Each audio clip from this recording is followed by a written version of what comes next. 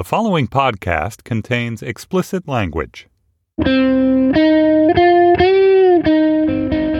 It's Tuesday, December 20th, 2016. From Slate, it's The Gist. I'm Mike Pesca. So, is it a schizoid Pandora station, a poorly organized CD bin at Goodwill, or the weirdest lineup of acts off the main stage at Coachella? Well, you have the Electric Light Orchestra, Yes, Journey, Tupac, Joan Baez, and Pearl Jam. They don't share much, but they will be in the same class for the Rock and Roll Hall of Fame induction. It was Tupac who said, "Let the Lord judge the criminals, and if I die, I wonder if heaven's got a ghetto." And it was Yes who said, "In and around a lake, mountains come out of the sky and stand there." Similarly, it was Joan Baez who said, "Need some of that vagueness now. It's all come back too clearly. Yes, I loved you dearly. And if you're offering me diamonds and rust, I've already paid." And it was ELO who said, "I'll tell you once more before I get off the floor, don't bring me down." But let us all remember, and in fact gather and hearken to the words of Pearl Jam, Eddie Vedder, who intoned, "Once I saw him on a beach over the sun, and on the sand of minus and the limb began in the backside." He got me. He ends shows with that one. That's the big encore, and it always gets me. The acts, they're just so disparate. It would be as if the Baseball Hall of Fame inducted in the same year Ken Griffey Jr., Mike Piazza, the hip-hop group Third Base, a box of Cracker Jack, the CIA source Curveball, who got us into the Iraq War, and the cast of Pitch Perfect. And they all played in the same All-Star Jam exhibition game. But actually, that'd be cool. I, for one, am heartened with the inclusion of ELO's Jeff Lynne, meaning every last damn Wilbury is in the Rock and Roll Hall of Fame. And while I suppose this is sort of irrelevant, it is nice to see a Hall of Famer who has a midriff tattoo with the words Thug Life. But perhaps I've said too much about Joan Baez's torso. On the show today, I spiel about the most arresting image of the year. But first, there is power in a union, or at least there used to be. Now we talk of ways or paths for Democrats to appeal to the blue collar. There used to be a pretty obvious one. 2 syllables. Unions.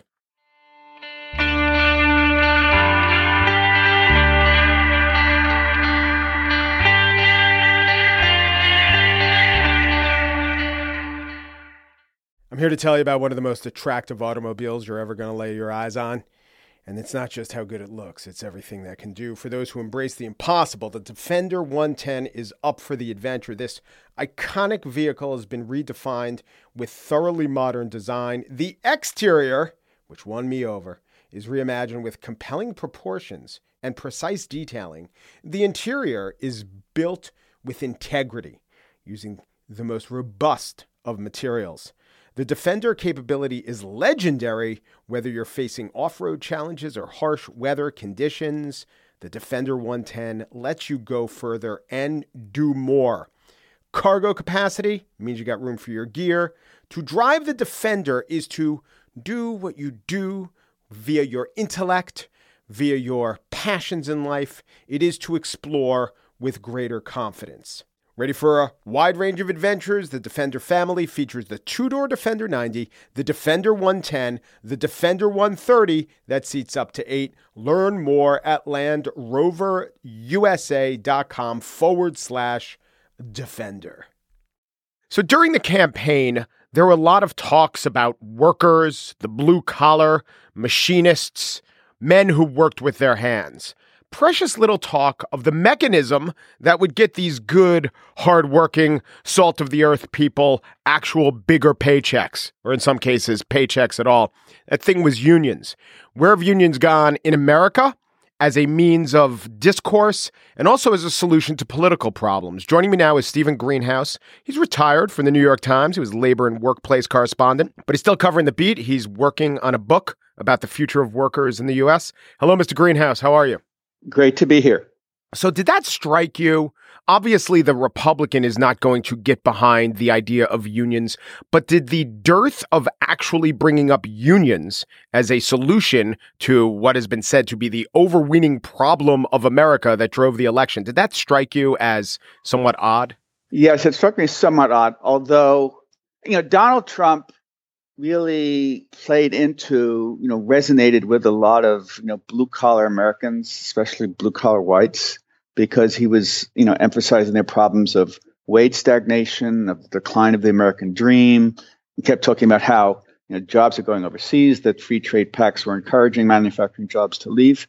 And as a Republican, you would not expect him to really talk up labor unions, especially because most labor unions were hammering him and opposing him day after day. Unions, are far weaker than they were 30 and 50 years ago in the United States. They represent just 11% of workers, 1 out of 9 workers. When John F. Kennedy was president, 55 years ago, unions represented 1 in 3 workers, and they were much more powerful, much more plugged in politically. They, when they spoke, the nation listened, and they had much more influence in persuading voters in Wisconsin and Pennsylvania and Michigan and Ohio and Missouri on how to vote. And I think one of the reasons Trump won those states is that unions are so much weaker than they used to be. And it used to be the case that you couldn't go against the unions, or you had to at least tiptoe it through those states, because even if the majority of voters maybe weren't in a union, they were all connected to a union, or they had some union member in their family, or it was just seen as a political suicide to have an anti-union stance in Missouri or in Wisconsin, but no more. And I noticed that a lot of the laws in those states have changed. It's not just the economy dictating if unions rise and fall. It's right to work laws. Yeah. So take a state like Wisconsin, which used to be one of the most progressive, even leftist states in the nation, the state of the La Follette brothers. In the 1950s, 40%, 39% of Wisconsin workers belonged to unions. Now it's plunged to just 8%. And the decline has been hastened by the famous Republican governor, Scott Walker, who has pushed through legislation, not just right to work legislation that in effect cripples collective bargaining for public sector workers and has caused many, government employees to quit their unions. And that really has precipitated this sharp decline in the number of union members in Wisconsin, the power of unions. And we've seen other states, Michigan, Indiana, adopt right to work. And now with the Republican governor in Missouri, it's very likely that Missouri is going to enact right to work. Right to work hurts unions because it means that workers at private sector unionized workplaces no longer have to pay any union dues or union fees. And that causes a lot of workers to say, hey, I can get the union to continue to represent me and bargain for me, but I don't have to pay a cent. So, why pay for the milk when you can get it for free? I also want to mention in that statistic, or those statistics that you laid on us with where 1 of 9 people are in a union, if you take into account private sector unions, it's much smaller than that, right? It's just 6.7%. Yes. 1 in 16 workers. And it used to be, more than 1 in 3 workers in manufacturing, certainly. So it does seem to me that on certain issues, politicians are attached to those issues and the voters feel like your policies caused this situation. I'll give you an example. Hillary Clinton didn't write the 1994 crime bill, but within the African American community, there are large portions of that community, especially younger people, who blame her and her husband for over-incarceration. They put A plus B plus C, and they say that your policies led to this situation. And yet when it comes to the state of the working class man, it is so clear that Republican policies have gutted the power of the union, which helped the working class man. And yet there isn't a lot of momentum, at least among those would-be union members, to say, to blame the Republicans for that. And I wonder if you have a theory about why. I have several theories, Mike. So, remember, Donald Trump said, I love poorly educated Americans. Yes. And unfortunately, I think a lot of Americans aren't educated enough on these issues and don't understand what's happened. And in many states, people learn very little about the history of America's labor unions and how, yes, they are the folks that brought us the weekend. So Bill Clinton and Hillary are repeatedly blamed for NAFTA. NAFTA helped lead to an exodus of jobs to Mexico, but people forget that it was George H.W. Bush, the first President Bush, who negotiated NAFTA right before Bill Clinton came into office. And then Clinton, trying to be a good bipartisan president and not, stomping on the president who preceded him, got Congress to pass NAFTA. Obama, wanting to improve relations with Asia and prevent China from becoming dominant in Asia, pushed for the Trans-Pacific Partnership. And so Trump and other Republicans, many blue-collar working-class folks, blame Clinton, blame Obama for these trade deals, where, while Republicans are probably even more in favor of these trade deals than Clinton and Obama. And also, so we had this horrible Great Recession from December 2007 to June 2009. It's been very, very hard for the nation to recover from that horrible recession. And I think a lot of voters wrongly blamed it on Obama. And Obama was pushing for economic stimulus and all sorts of things to increase the nation's ability to come out of the recession. And it's the Republicans in Congress that were opposing that. But now when people say, who's to blame for the wage stagnation, who's to blame for the not so fast economic expansion, they blame Obama rather than the Republicans. And tying this back to unions, again, if unions represented 1 in 3 workers rather than 1 in 9 workers, unions would be, much more outspoken and much more listened to in explaining who is really to blame for the wage stagnation, who's really to blame for the slow economic recovery. Well, if I could channel my inner Andy Stern or a union leader, I might say something like, well, one reason that Obama is only representing a country with 1 in 9 instead of 1 in 3 are policies that Obama himself favored or didn't favor. Like when he came into office, there was the Employee Free Choice Act. And I have a lot of friends who are in business and the ones that voted for Obama liked him on a number of issues, but they said there is one thing. If this Employee Free Choice Act goes through, there's going to be so many more unions. It's going to be terrible for business. And even though he as a senator sponsored it, it was pretty silent as a president. It didn't pass. And as a result, there's a reason it didn't pass. We see some of the consequences of that. How much are Obama policies to blame for there being fewer unions? I don't think he deserves much blame on that. And I often argue with labor people. The Employee Free Choice Act would have made it easier, not far, far easier, but easier for unions to organize. Now workers have to engage in a vote by secret ballot, usually after a 1 or 2 month campaign where employers pressure them very hard not to join the union. The Employee Free Choice Act would say, as soon as a majority, 50.1% of workers sign cards saying they favor a union, presto, you get a union. And employers really don't like that because they say it doesn't give them sufficient opportunity to make their case about why their workplace should not be unionized. So Obama was elected.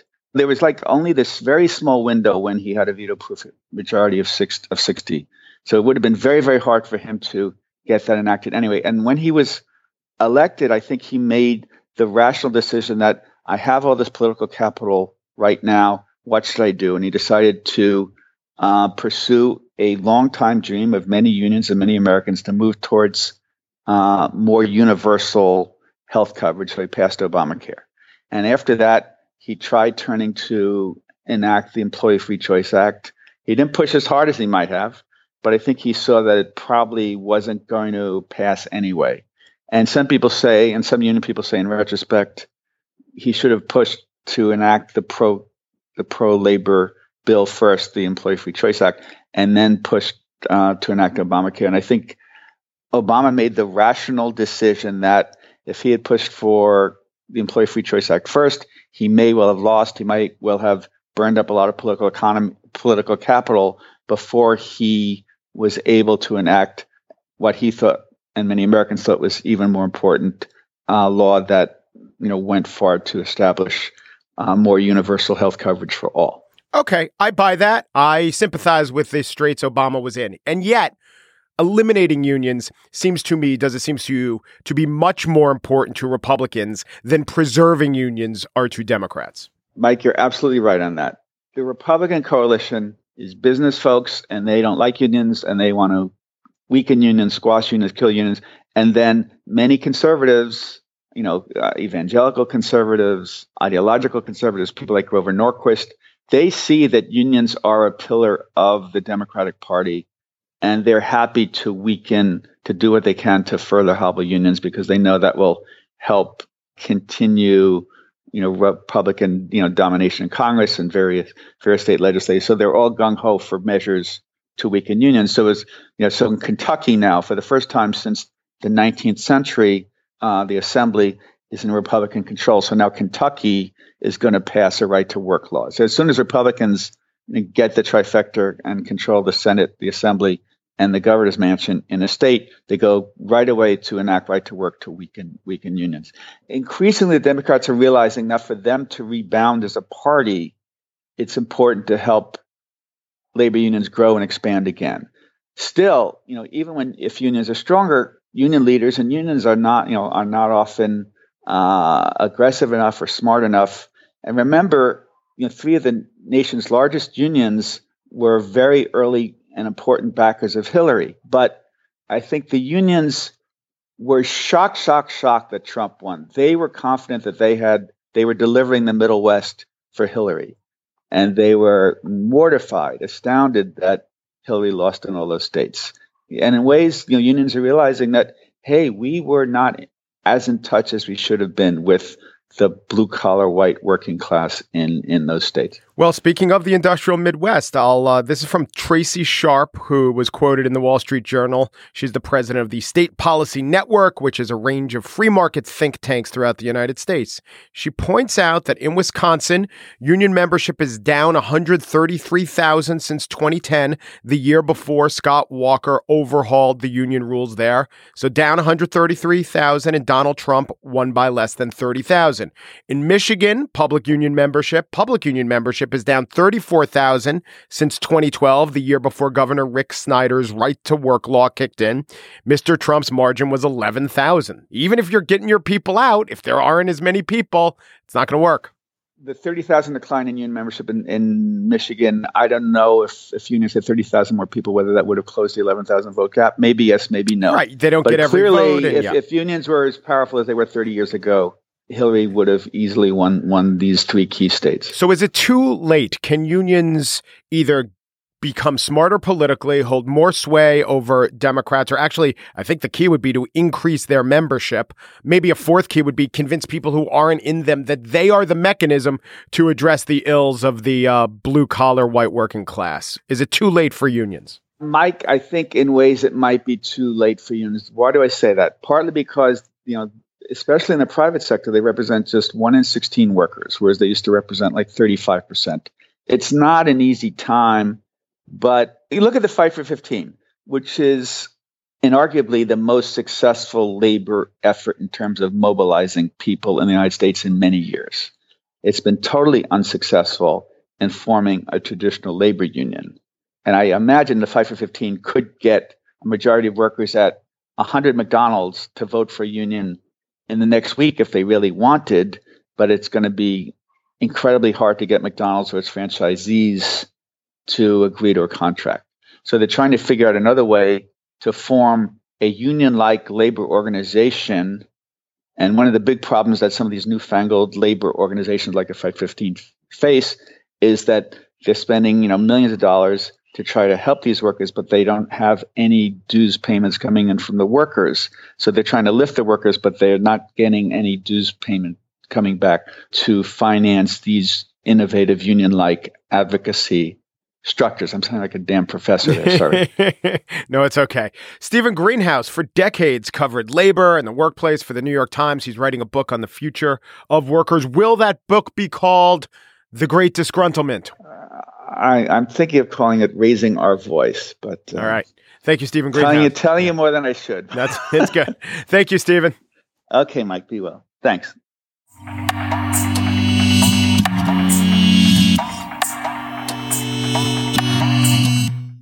The assassination of Andrei Karlov, the Russian ambassador to Turkey, is on the front page of every newspaper in my city, and my city doesn't have such a big stake in the clash between the two great Eurasian powers.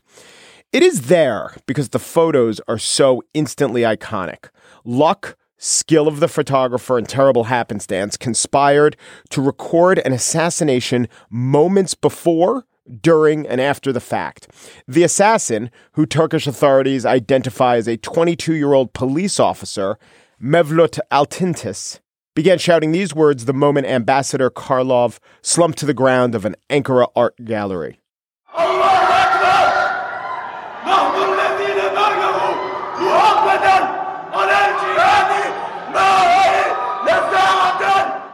God is great. Don't forget Aleppo. Don't forget Syria. As long as our lands are not safe, you will not be safe. That is from a video which seems to have been taken from a mounted camera that didn't move as the scene played out in front of it. At moments, the gunman receded from the frame and then came back into the frame. The camera doesn't pan. Perhaps its operator dove to safety. Now, there's another longer video. It lasts about 1:45.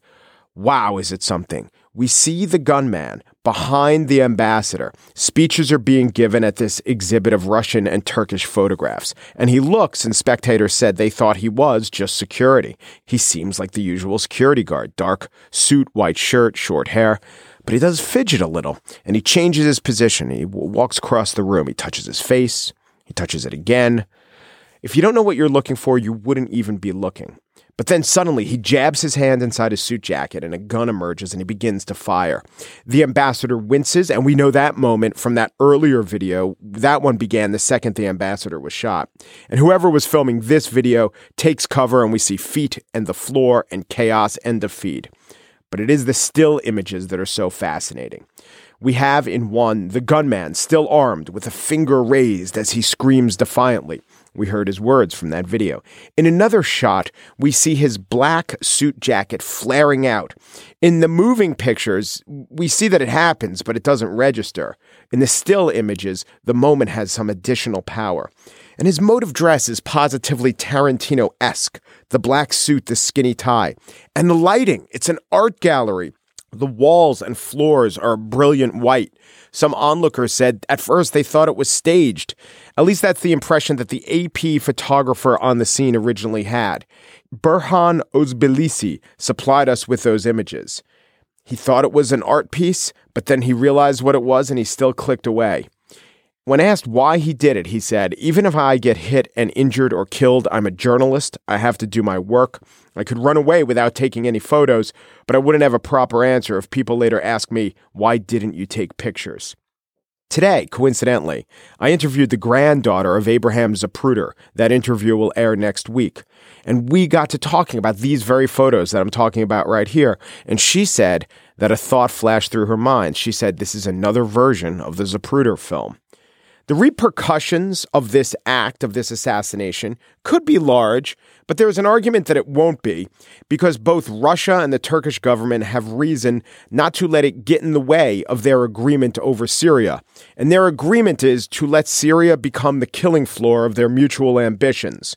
The Russians backed Assad, and the Turks prioritized weakening the Kurds as opposed to fully backing the rebellion.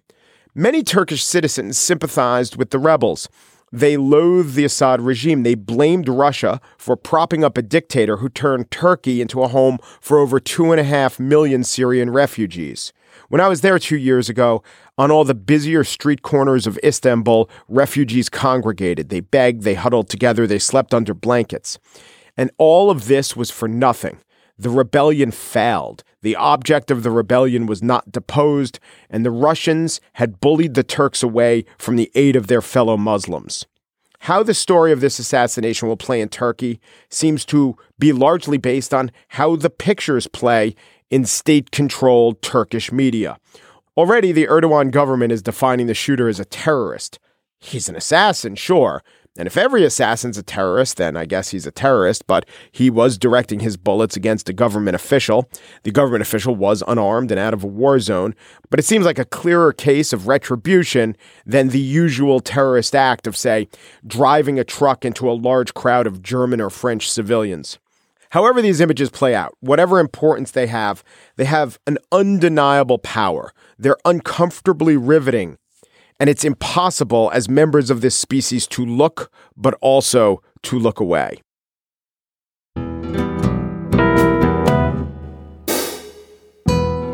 That's it for today's show. The Gist was produced by Mary Wilson. There are some who say she makes me want to weep and want to die just when she said we'd try loving, touching, squeezing each other when I'm all alone by myself. She's out with someone else, loving, touching, squeezing each other. Chris Berube, just producers, tearing me apart every day. He's tearing me apart. Oh, what can I say? He's tearing me apart. It won't be long, yes, till Steve Lichthigh's alone. When Steve Lichthigh, executive producer of Slate Podcast, Lover, he hasn't come home because he's loving who he's touching. He's squeezing another. He's tearing you, Andy Bowers, apart every day. He's tearing the chief content officer of the Panoply Network apart. What can he say? Because he's loving, touching another. Now it's your turn, girl, to cry. The Gist. Na na na na na na na na na na. Un Peru da Peru du Peru. Na na na. And thanks for listening.